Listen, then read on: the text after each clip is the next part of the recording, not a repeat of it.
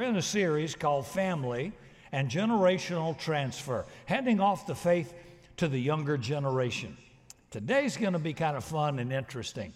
I want to talk about finishing well, finishing strong. How do you age well? How do you get to the end of the finish line well and then able to encourage the younger generation coming up? This was our verse we've used for our series, Psalm 71, verse 17 and 18. And it says, "Since my youth, O God, you have taught me, and to this day I declare your marvelous deeds. Even when I'm old and gray, do not forsake me, my God, until I declare your power to the next generation and your mighty acts to all who are to come." Old and gray is common for every one of us, if you live long enough. We wonder sometimes if that's a good thing or a bad thing. So as I get to about the midpoint of this message to talk about finishing well, let's talk a little bit about aging. I want to talk about that to enable us to finish well. I was thinking about this formula to understand aging. Age is the result of experience and deterioration. Merry Christmas. Age or experience is very good, and in the Bible, it is to be honored and respected. God's plan was for his people to revere those who age. You young people need to listen. Leviticus chapter 19, verse 32. "Rise in the presence of the aged. Show respect for the elderly and revere your God, for I am the Lord." Interesting, isn't it? There's a lot on that, by the way. That's just one. My father wasn't in his early days when I was growing up. He finished okay, but he was pretty terrible in many other ways. But he used to insist in that military discipline when I was just a little kid that when a woman walked in, you stand up. Now, he missed the one about older people. But when elderly people walk in, you should stand to show respect. If you're a believer, God says, you do that for me. You give them your seat. You show them honor and respect to age well. You probably know this, but in our society and culture, we worship youth, not age. One of my friends was on an airport tram going to another terminal, and he was standing because it was so crowded.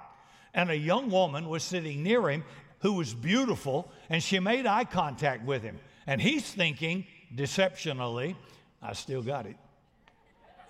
He's real happy at that moment. And then she spoke to him and said, "Sir, would you like my seat?" Which deflated him quite a bit. We have articles in magazines about anti-aging resources. Did you know the Bible is kind of pro-aging? The word elder is used over 170 times in Scripture. And particularly in the Old Testament, it speaks about how years, age, can bring a maturity that will enable older folks to come alongside and guide and mentor those who are younger. In fact, for our staff meeting this past week, I said, here are some things this morning, and I just did it conversationally with no prep. I just said, what I wish I had known when I was a teenager. And one of them, the very first one, was dream big. For God's sake, if you're going to be anything, dream big. Dream bigger than the family you came out of, than the marriage of your parents you came out of, than the culture or race. Dream big. God nowhere encourages us to dream small. He says, I'm able to do exceedingly above anything you can ask, anything you think. So how many people ever grew up in church where they said, go for it, baby, dream big. You can be something. You can do something. Zip. Nothing. I never heard it in school. I never heard it in my family. I never heard it in the culture, and I sure never heard it in church. All we heard in church was how to go to heaven, build me a cabin, Beulah land, and how to tithe. We got that right, but that's about it. But nobody talked about life and potential and about dreaming. Dream big, for God's sake. Abraham, lift up your eyes. Look north, south, east, and west. All the land you can see, I'll give it to you. Meaning if you can't see it, you can't have it. What do you see? A mud puddle or an unlimited future? I'd rather ask God for too much than too little. And our our sin, if we have one, would be to say, you think too small. You live too small. You don't live with a godly ambition to achieve more, to dream more. I want to pass the baton on to my kids, and I want to push that sucker as far as I can so they can have a good head start. Most of us came out of a deficit. That's not what a good man leaves an inheritance to his children's children. Sorry for messing around with you, but it's Bible. So elders in the community are to be prized, esteemed, and respected. Leviticus 27, verse 1 and 2, and verse 7. If anyone makes a special vow to dedicate persons to the Lord by giving equivalent value, let the amount be set for a male between the ages of 20 and 60 at 50 shekels of silver. If he's a person 60 years or more, set the value at 15 shekels. Can you see that the idea of a senior discount comes right out of the Bible? Bet you didn't know that. The Bible does not make a secret of people's ages. Old age, biblically, is viewed as an achievement, a prize. It says of Abraham in Genesis 25 in verse 8, Abraham died at a good old age, an old man full of years. So the older people got, the more respected they were. That's how the community was to work. In our day, you don't see that very much in ads, like how welcome is old age, But in the Bible, it was. Human aging, which involves experience, is really good. And ever since the fall of man, it also involves a kind of deterioration. One of the most colorful passages is in the book of Ecclesiastes, chapter 12. It says, remember your Creator at the end of your life when you've messed it up horribly, your health is bad, you've been through 3 marriages. Try to get right with God. No, I'm adding that. Some of you will think it's in the Bible. No, it's not. Remember the Creator in the days of your youth. Like I said, if they had taught me how to dream big, how to pay the price early. Some of you young people, for God's sake, take your biggest risk while you're young. You got nothing to lose. Go for it. You get old and you get scared and you get grumpy and you get comfortable and you won't take a risk. Take it when you're young. Go for it. Thank you. Thank you. Yeah, thank you, brother. Sit up here, okay.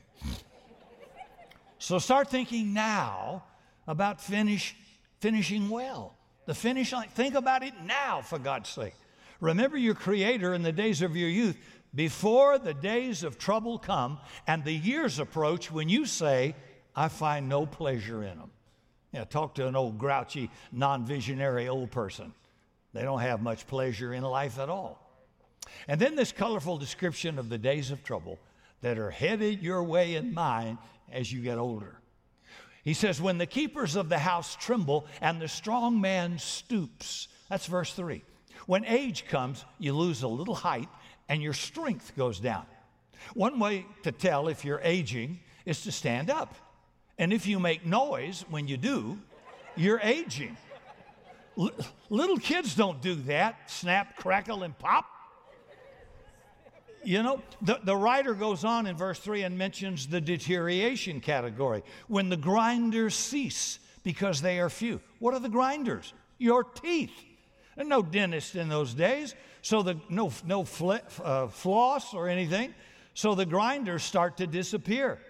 And then he goes on in verse 3. And those looking through the windows grow dim. That's speaking of your eyes. No laser surgery, no cataract removal, no contact lenses back then. Verse 4, when men rise up at the sound of birds. What's that about? Can't sleep anymore. Any little noise wakes you up. You start asking other people in church, how'd you sleep, brother? When you're a kid, no kid asks another kid, how'd you sleep last night?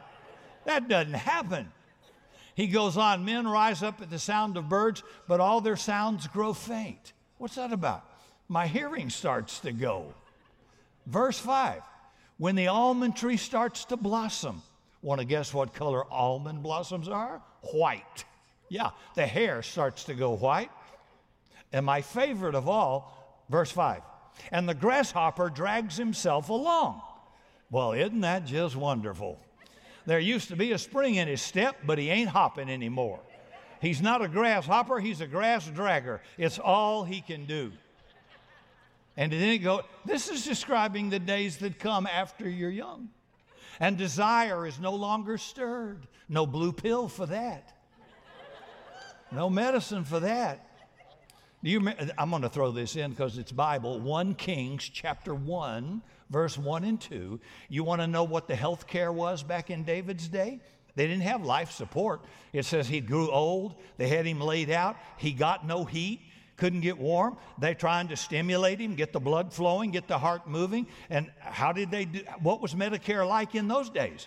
Well, they took Abishag, a virgin, and they put that naked virgin on David to see if we could get some blood flowing and get the heart moving, because that was the life support system. Now, excuse me for all the guys out there, but I like that Medicare. I tried to talk my wife into that, should that ever happen to me, but she said, I will simply unplug you. I'm not, okay. I preached that at a pastor's conference of 1,000 preachers in Johannesburg, South Africa, and they all said, I never saw that in my life. That's right there in the Bible. I'm not recommending it. I'm saying that's how they did it. They figure if this doesn't do it, he's dead. Okay. He goes on to say, then man goes to his eternal home, and mourners go about the streets. Remember him. Remember God before the silver cord is severed or the golden bowl is broken, before the pitcher is shattered at the spring or the wheel broken at the well, and the dust returns to the ground it came from, and to God who gave it. That's in Ecclesiastes chapter 12. Well, that's the day of trouble that God says is coming to all who live a pretty long time. So the age of the body is a syndrome of changes that are progressive, universal, and irreversible. Isn't that a cheery thought? Now, when we try to push it back, we help it a little bit, but it's still coming. Your skin will sag and lose elasticity. You look at your hands and you realize, sheesh, I got my parents' hands. Your hair will start growing where you don't want it to grow and stop where you do. You know, weight will leave the poles and head towards the equator. Some of you are young, you're hot, you're buff, you're vigorous, and you're thinking, never happened to me. And those of us who are older want you to know, I understand your thinking, and we love you, but it will happen. In fact, we're kind of looking forward to watching it. Yeah. This is a pretty amazing fact. When you are in the embryonic stage, the human brain, when it's in development mode, is creating 50,000 nerve cells per second. The psalmist wrote in Psalms 139, we are fearfully and wonderfully made. Boy, is that true. But then those cells start dying. Do you know how many of your brain cells have died? More than half died before you were ever born. You were getting dumber before you were ever getting smarter. All of which raises the question, how then do I age well to finish well, to finish strong? See, a lot's being written in our day about successful aging, optimal aging. So how do you age well from a biblical perspective? Because that's different than the culture says. This is from a historian by the name of Martin Marty. What was the average lifespan of a human being during Jesus' day? The days of ancient Rome or Greece in general. He says 20 years. Infant mortality rates were off the charts. Now, fast forward 1,000 years to medieval Europe, mid-30s. As recently as 1800 in America, it was 36. Today in the United States, with improved health care, information, diet, etc., it's 77 and slightly higher for women. So throughout history, people did not live that long in general. It's estimated that over 25% or maybe a third of every human being who's ever made it to 60 or over are alive today. Between a quarter or maybe a third of every human being that ever hit 60 is walking on the planet right now. So what do you need to age well from a biblical perspective to finish strong? It's different because our culture says aging well is about freedom, independence, security, and comfort. But from a biblical perspective, we need 3 ingredients to finish strong, to age well. Number 1, you need wholehearted faith. Wholehearted faith. I need the subtle conviction that I can trust God with my tomorrow. Not because tomorrow's going to be easy, but because God's already there waiting on me. Now, let's look at a guy in the Bible named Caleb. He was one of the 12 spies sent by Moses to spy out the promised land.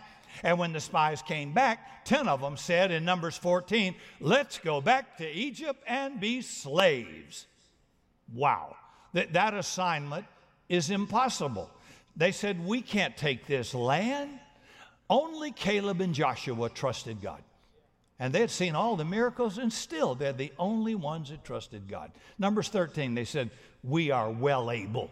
We can surely do it.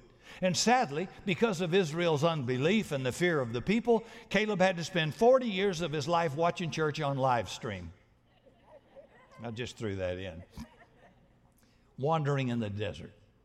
Amazing. He was 40 when he went to spy the land.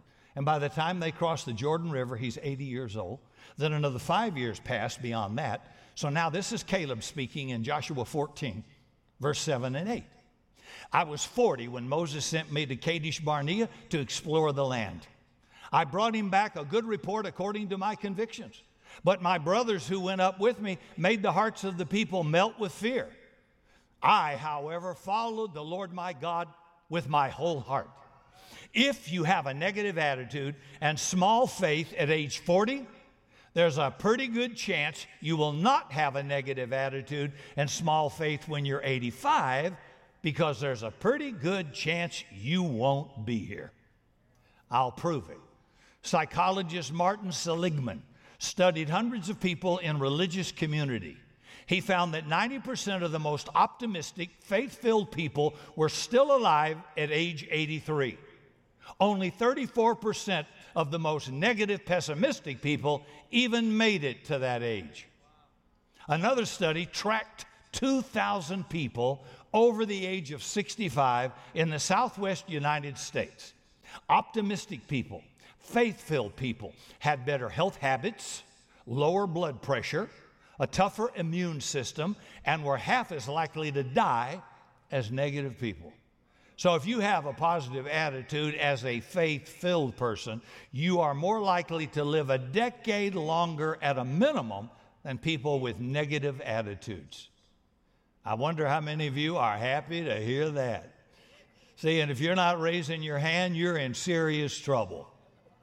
Or you're watching too much news. Kind of interesting. There were 12 spies sent out by Moses. 12. But only Joshua and Caleb had faith. We can do it. They're bread for us. Let's go up at once and take the land. The other 10 said, nah, back off. It can't be done. Let's go back and be slaves in Egypt. And not one of those 10 ever made it to the promised land. And their names are never recorded again in genealogy anywhere in the Bible. They finished it themselves. See, none of them made it to Caleb or Joshua's age. Faith is such an amazing life giver. That's finishing well. That's wholehearted faith. A pretty good payoff, I think. The second thing you need to finish strong, to finish well, you need a challenge. Now, you may not like this, but you need a problem. How many of you may be sitting next to that problem this morning? Oh, no, I'm just kidding. This is what Caleb said, Joshua 14, verse 10. So here I am today, 85 years old, and I'm still as strong today as the day Moses sent me out to spy the land. I'm just as strong, just as vigorous to go out to battle now as I was then. Give me that mountain. Give me the hill country that the Lord promised me that day 45 years ago. You yourself heard then that the Anakites were there, and their cities were large and fortified. But the Lord helping me, I will drive them out just as he said. So, what's the toughest battle you military people know? What's the toughest battle to win against an enemy? Flat ground or high ground? Well, taking high ground is the toughest. And that's what Caleb asked for. The hardest challenge. He has to face the Anakites, Israel's formidable opponent. They were the ones talked about back in Numbers 13 when the people saw him and says, we saw the children of Anakites there, and we seem like grasshoppers next to them. This guy, Caleb's 85. You think he's asking for a condo in Shalom Acres? No. He wants the privilege of a hard, tough assignment. He wants one more chance to cross the Jordan. God, just give me the hill country. Marianne Diamond is a researcher on aging at the University of California, Berkeley. And she's a leading neuroanatomist. And one of the things she discovered was deliberately induced problems and challenges are required to keep your brain healthy and developing. So she's done studies with rats and discovered that rats that have to figure out how to get around obstacles and mazes to reach their food developed a thicker cortex, a cerebral cortex, and more dendrites. They were able to navigate other mazes much more quickly and became able to solve problems much more proficiently. They were less likely to spend time watching Dancing with the Stars. The fewer problems the rat had, the faster its brain went downhill. Well, she went on to write, in terms of successful aging, it's not enough to continue activities in the same groove year after year with the same expenditure of mental and physical energy. She says the brain requires new challenges if it's to remain a healthy, functioning organ. And old Caleb says, give me that mountain. Do you know what that cerebral cortex does? Just a key one. It's a key role in attention, perception, awareness, thought, memory, language, and consciousness. So you want that sucker to develop well. Caleb said God's wired us up so that our bodies, our brains, our minds, our spirits require not comfort, not ease or security, but challenge. That's research. If you want a healthy cerebral cortex, which is key to your life, you've got to have some challenges. If all you want to do is retire, you're dead already. That's why people who retire and have nothing to get up for, no dream to pursue, don't live as long and don't fare very well in their health. Their immune system goes down. I'm never going to die. Really, I just can't imagine. Well, Brother Rick, when are you going to retire? When I die. When Cindy said he's decomposing now, he won't be back. He's left the building. Okay, that's when. I cannot believe people live for retirement. I mean, I don't mind changing a job or career challenge. That's fine. But to do nothing? Gag me. Somebody should have told you to dream bigger. And you got a lot of potential unlived. There's more in you than AARP or Medicare or following Joe Namath to get more benefits off that Medicare. I want to end up better off than Joe Namath doing Medicare commercials. God help me. Okay. And number 3, if I'm going to finish well, I've got to be in community. I've got to be connected. I've got to have relationships. Now, Caleb was one of 2 faithful spies. Joshua was the other one. Joshua got to be the new leader when Moses was dead. Joshua got to be the new Moses. Now, Caleb didn't, right? He could have withdrawn, sulked, isolated, sucked his thumb. Instead, he and his engaged commitment to God's people just kept growing. Caleb's generation, that means those who left Egypt with him, all died in the wilderness. That means old Caleb, as an old man, had to develop a whole new circle of friends. He had to become mentor, guide, cheerleader for an entirely new generation because all of his generation were dead. And he did it to such an extent that they all said, when we go to the hill country, we want Caleb, 85 years old, to be the one to lead us. See, folks, community is life-giving. Isolation is terminal. Staying home watching TV on live stream is not life-giving. It's a good bridge if you're sick, if you're on vacation, and you want to stay connected, but it won't bring life. Maybe the enemy's got, if you're not sick and you don't have serious health issues, how long are you going to stay out of community when there's no life and no growth? And by the way, you cheat. When you watch online, the phone rings, you text, the dog barks, the children acts up, the washer machine goes off. You don't finish usually. There's interruptions. You don't get connected. You don't get to meet a brother or a sister. You don't get to get encouragement. It's not like you're disconnected. It's not God's proper way to grow. You need a community. Get your ugly self back in church. If it's not this church, in a church that you've chosen, but get off live stream. You are not going to reach your potential on TV. You're going to reach it. God sets the solitary in families, right? Not on TV. Okay. You say, well, you feel pretty strong about that. Absolutely. Absolutely. Let me come over to your house when you're watching it on live stream. Let me see how many interruptions go on, especially if you have a family, dogs, and laundry to do. We'll just see. Or something's cooking, right? Can I get any help in here? I mean, even if it hurts? Yeah. So Dr. Diamond, whom I just mentioned, wanted to see the effects of isolation in aging.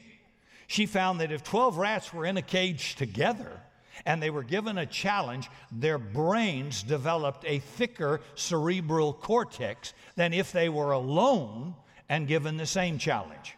Interesting. Then she wanted to see how this worked with older rats. So she took rats that were 600 days or older, the equivalent of a 60-year-old human being, and she got the same results. So she was invited to present her findings in Germany. She went, but discovered that the rats in Germany lived to be 800 days old. And that troubled her because her rats started dying at around 600 days old. So she said to her researchers, there's one thing we haven't been giving our rats, they do, and we're going to start. And we're going to give them love. We'll have the same challenges, the same community with our rats we always did, but each researcher will have to pick up their rat, hold it against their lab coat, and pet it with their finger and speak kindly to it. Now, I don't know what you say to a rat, but here's what happened.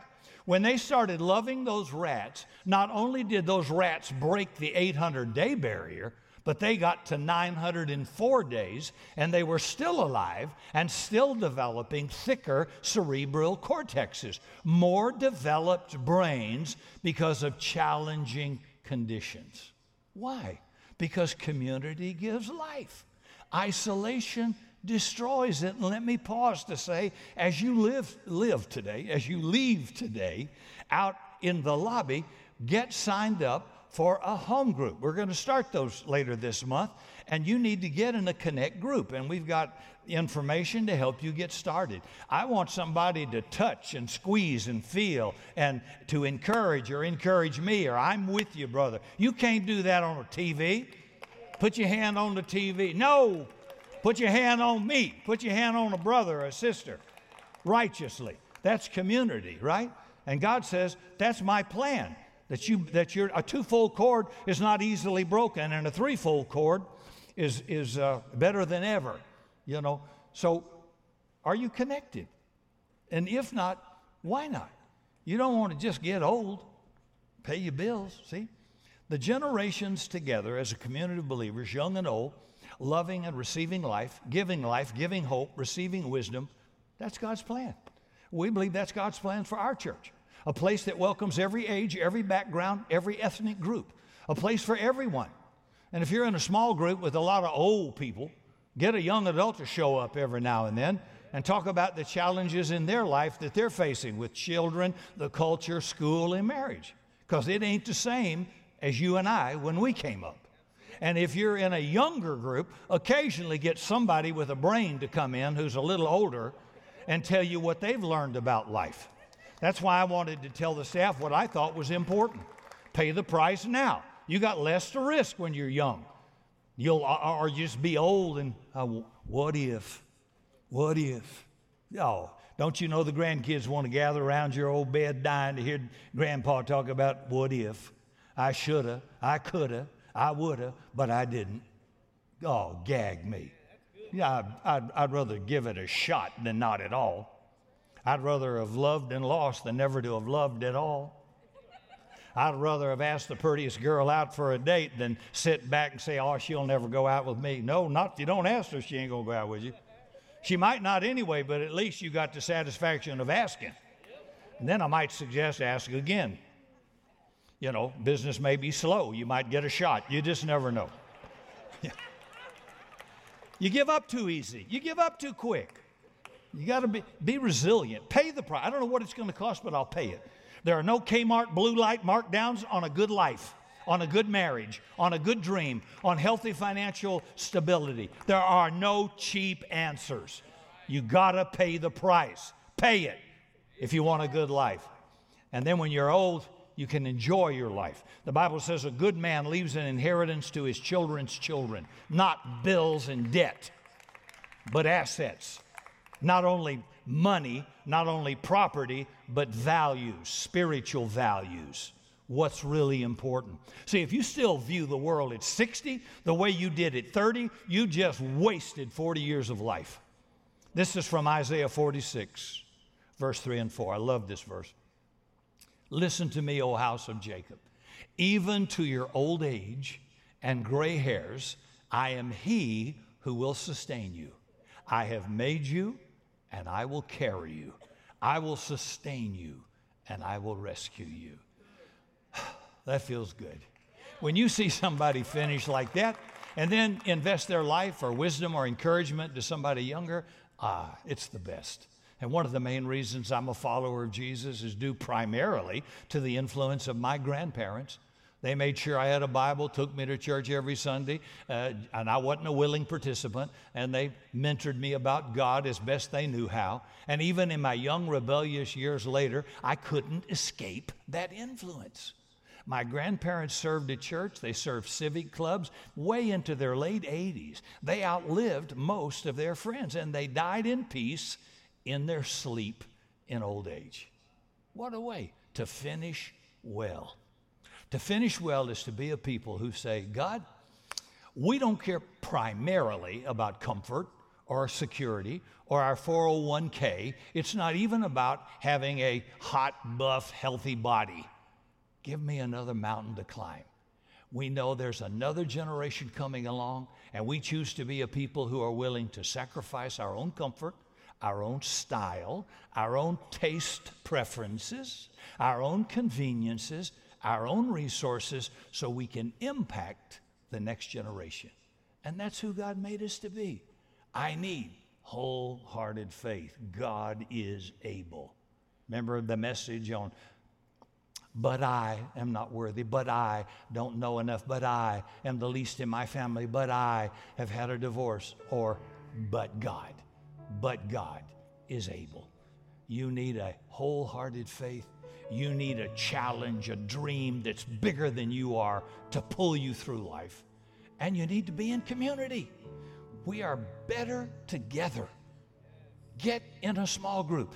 Get in community. Get regularly in church. Let your children see you model what's really important in life. Because way down the road, it'll save their life. And it'll make life a lot better for them.